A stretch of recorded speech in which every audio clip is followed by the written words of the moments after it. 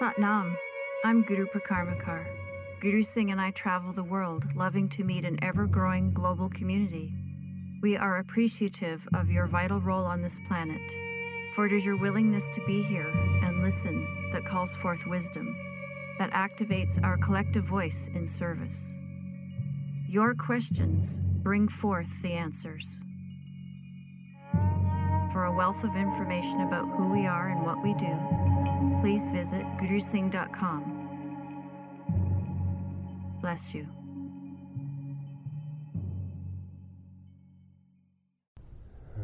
Satnam.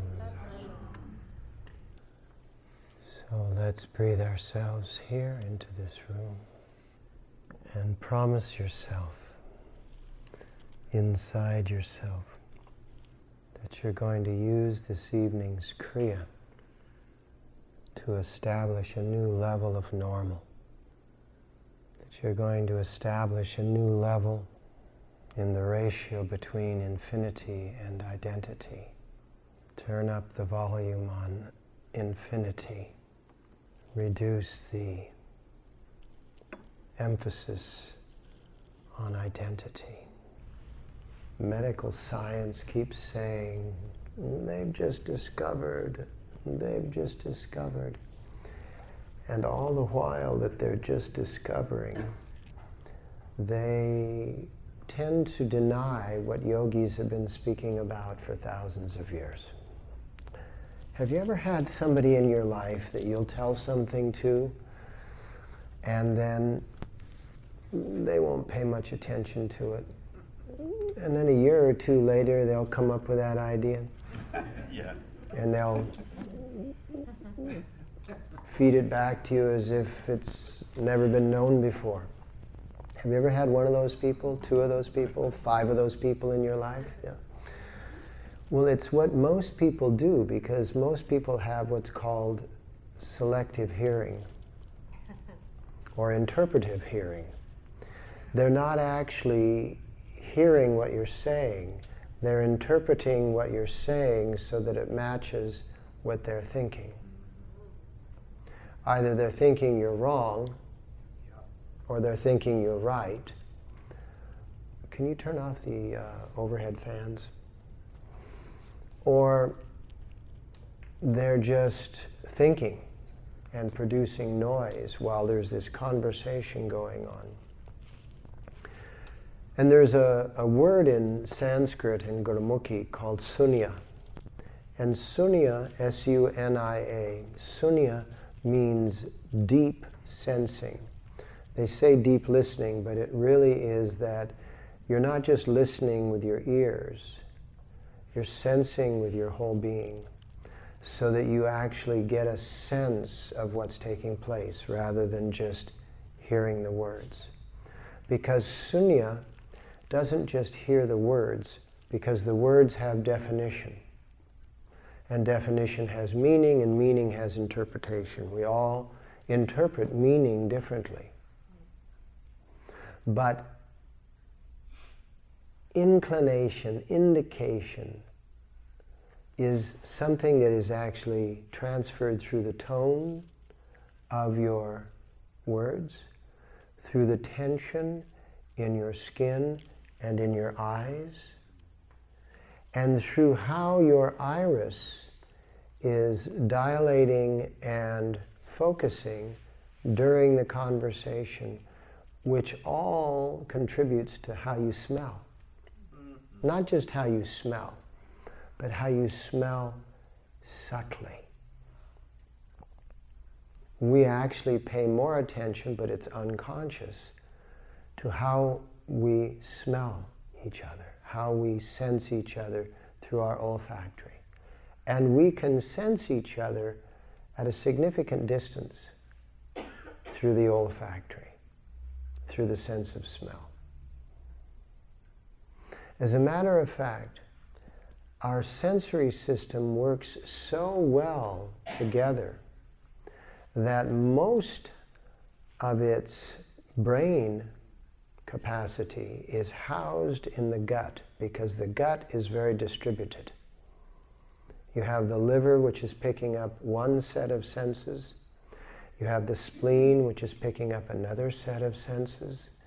You have the gallbladder, which is picking up a whole other set of senses. You have the stomach, which is picking up more. You have the small intestine, which is the most sophisticated tissue in the entire body.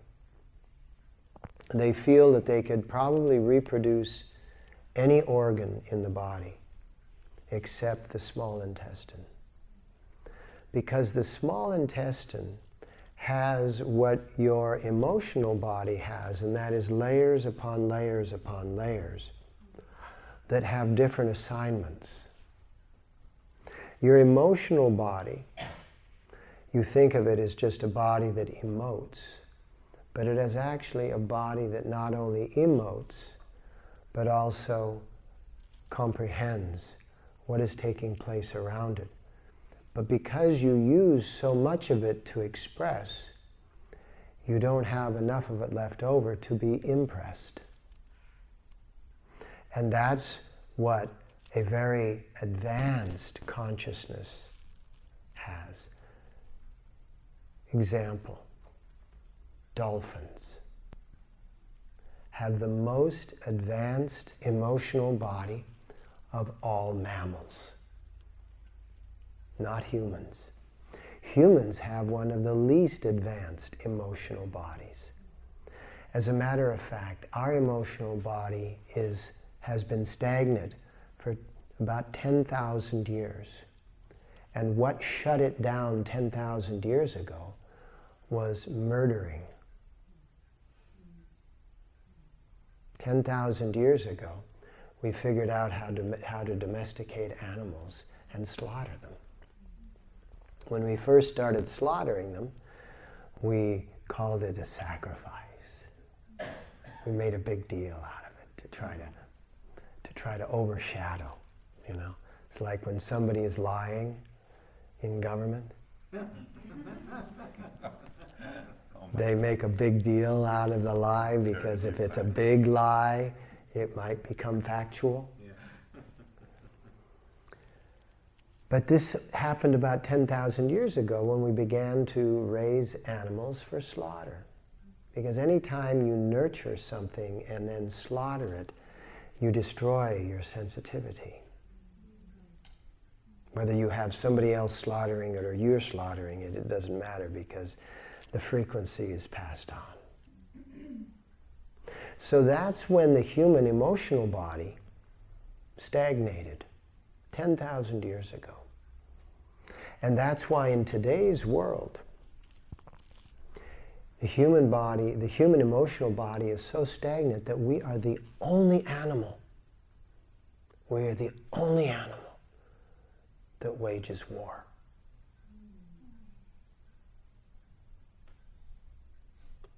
No other animal wages war.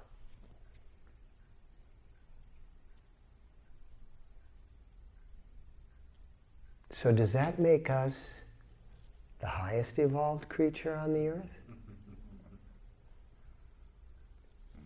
Science is beginning to think that that was just an idea that isn't true, like so many in today's world. That we are not actually the most highly evolved. That no animal has a collection of everything that's highly evolved, but like I just mentioned, the dolphin has the most evolved emotional body. If you cross a dolphin and you're another dolphin, that dolphin is going to be irate with you for just under 15 seconds. Fully expressive of the emotion of rage for just under 15 seconds.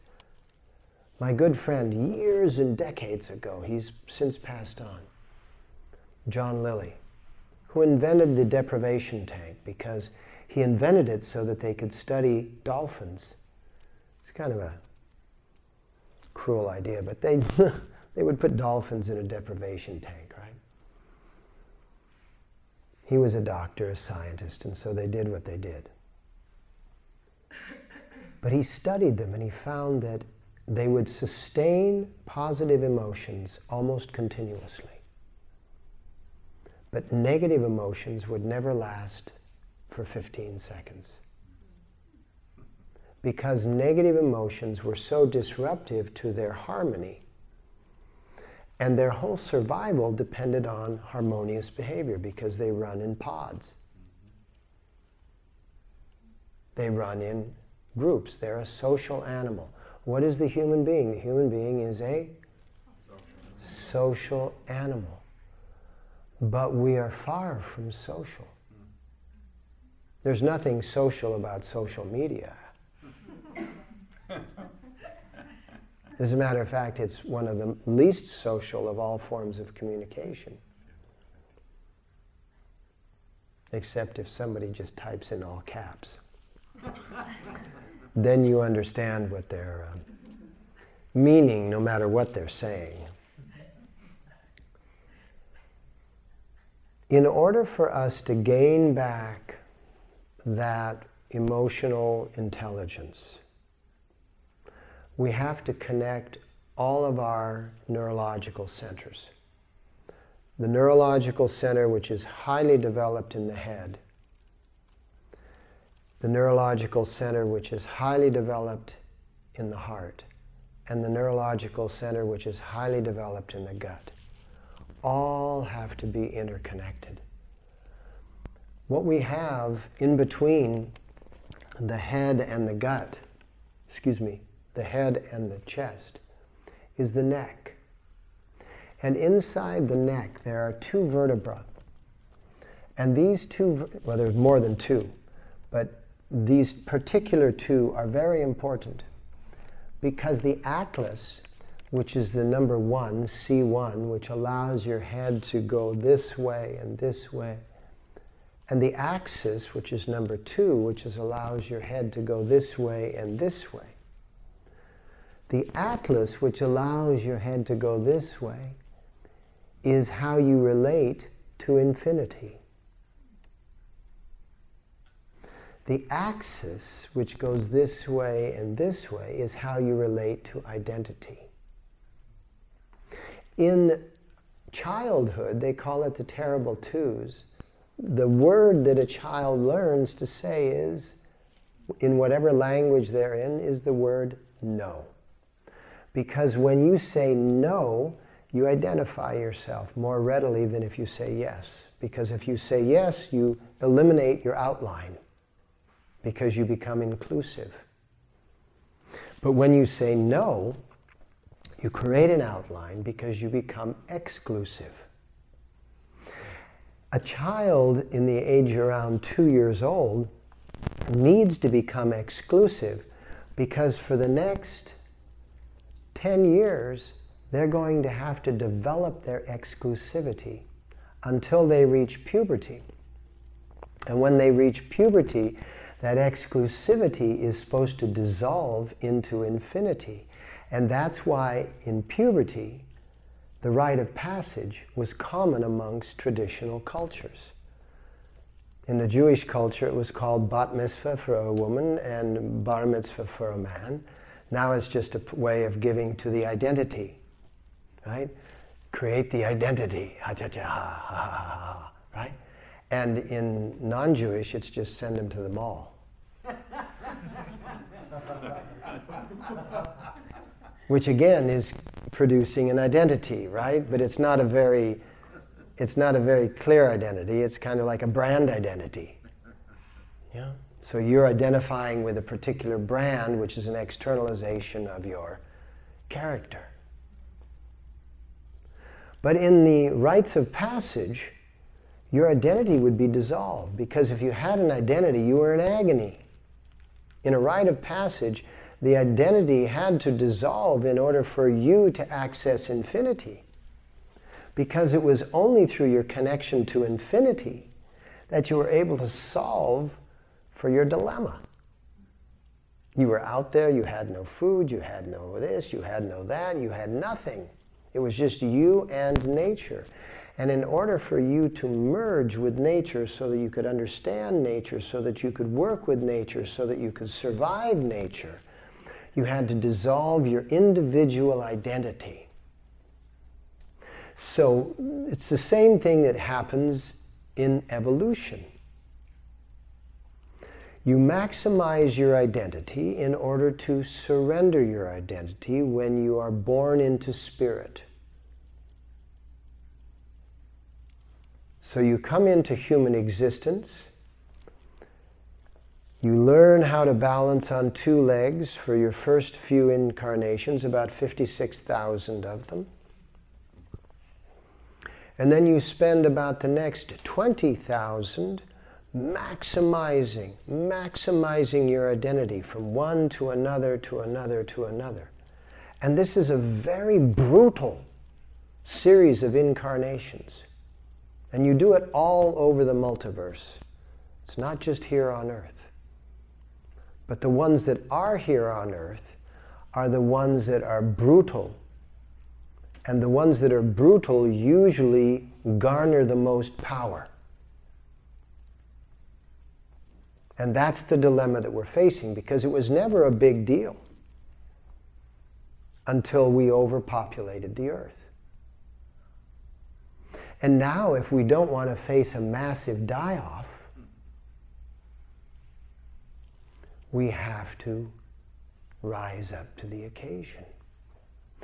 We're the ones that have to teach by the example of dissolve your identity, create inclusivity, and the way we do it is by opening up that area between the head brain and the heart brain, and between the heart brain and the gut brain. And that which sits between the head brain and the heart brain is the neck, primarily C1 and C2 in the spine. And that which sits between the heart brain and the gut brain is the diaphragm and the solar plexus. And the diaphragm and the solar plexus is the root of your emotional body, the main root of your emotional body. And so working with your emotions is essential to connecting your gut brain, which is all about connection. We feel each other through this center here. We circulate with each other through this center here. We question each other through this center here. So if this is the only center that we're relating to the world with, then we are just questioning the world. And so our task as yogis is to produce a capacity to link all of the neurological centers equally, the head, the heart, and the gut. And that way we can, two things. One, connect, circulate, and also be intuitive. Because if you're just connecting and circulating and you're not intuitive, you're dead.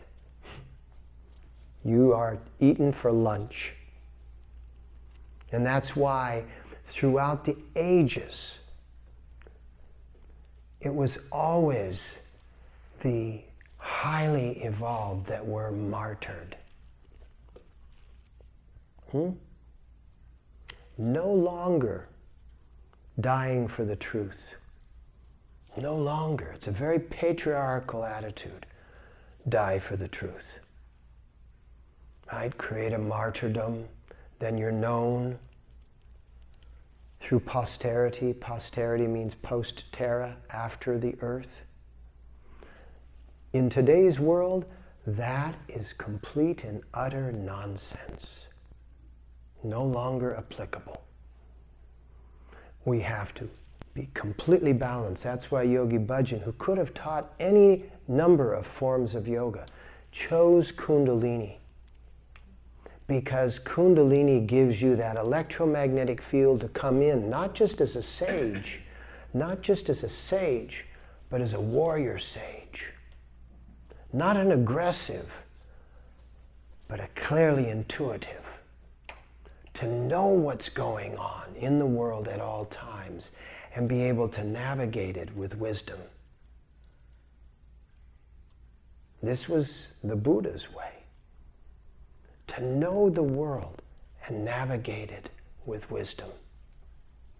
Not to be just good in the world, but to be good in the world and effective in the world. Can you imagine? Can you imagine 20 to 30 million of us in 35 years?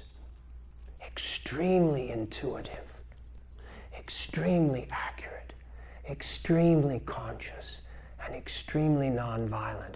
But not nonviolent in a way that we're getting the kicked out of us. Did you hear the bleep? Not that, not martyring and, being wiped out. No, being so incredible. Like Lao Tse said, no offensive move, but such a good defense that it can't be beaten. He said, when the arrow arrives, don't be present. And the moment the arrow has passed, express your presence. You will befuddle the enemy to such a degree that the enemy will give up and bow to you. Do you understand that? It's not conceivable in today's world. 20 years ago, iPhones weren't conceivable. So give it a break. 20 years from now, imagine what you can be.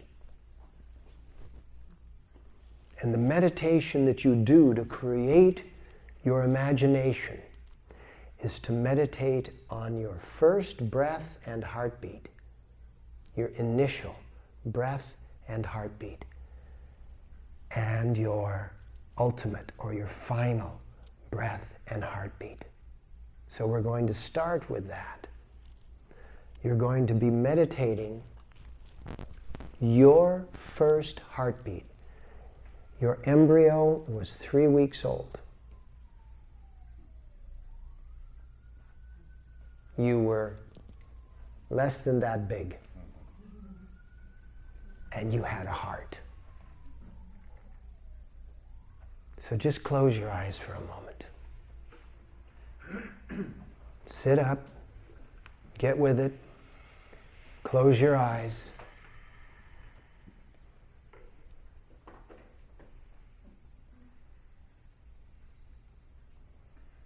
You were just like you are today, spiritually, but you were much different physically.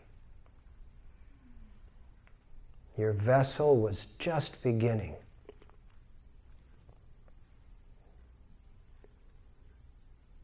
The heart and the lungs are both in the heart center. The heart is the first organ to be created. The lungs are the last ones to mature. Think of that relationship. The first and the last.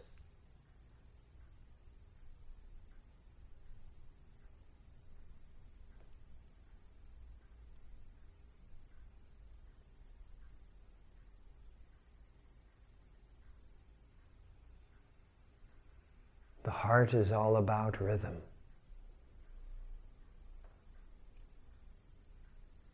All about the beat.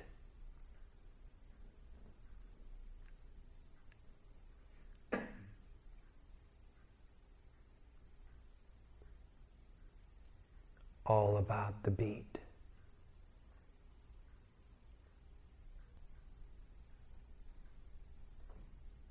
And now think about your ultimate heartbeat. The last one of your life, in this life.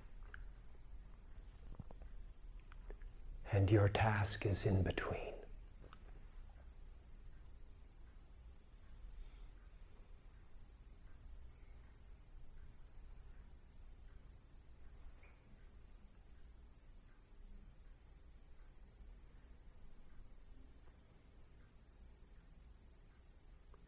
And in between those two heartbeats, your heart will beat, depending upon the rate, anywhere from 4 to 7 billion times.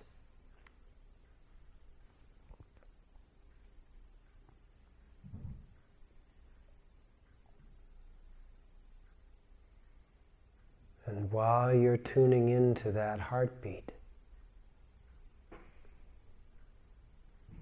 begin to tune into your breathing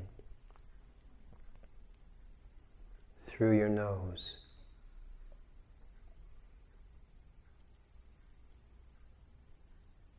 Gently pushing the belly out as you inhale.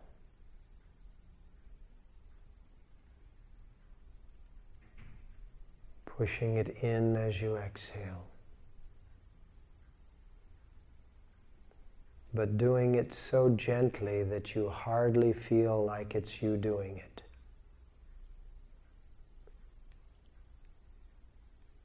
It feels strangely like it's being done for you.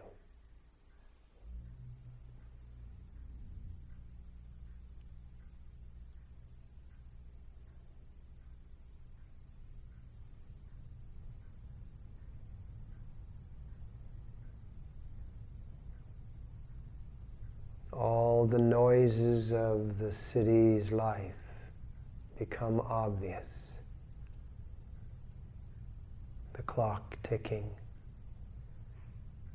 a person shifting, the AC blowing, and eventually you would even begin to hear your own heart beating.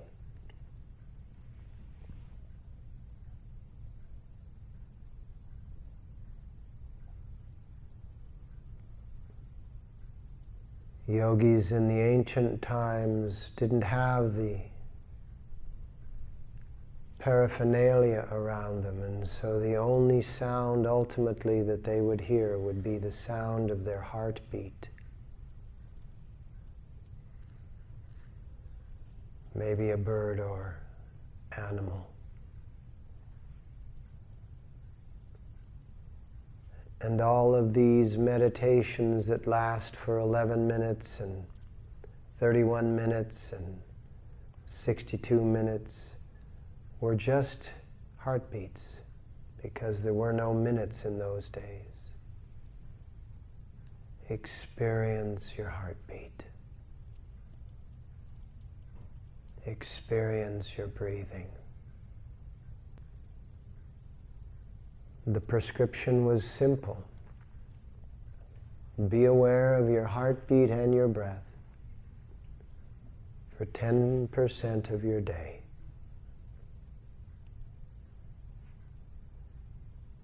Breath stimulates the diaphragm,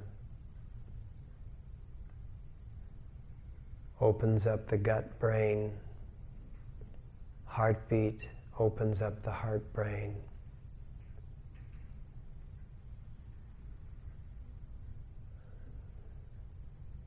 Do it long enough for 10% of each day, and ultimately your life is in perfect balance.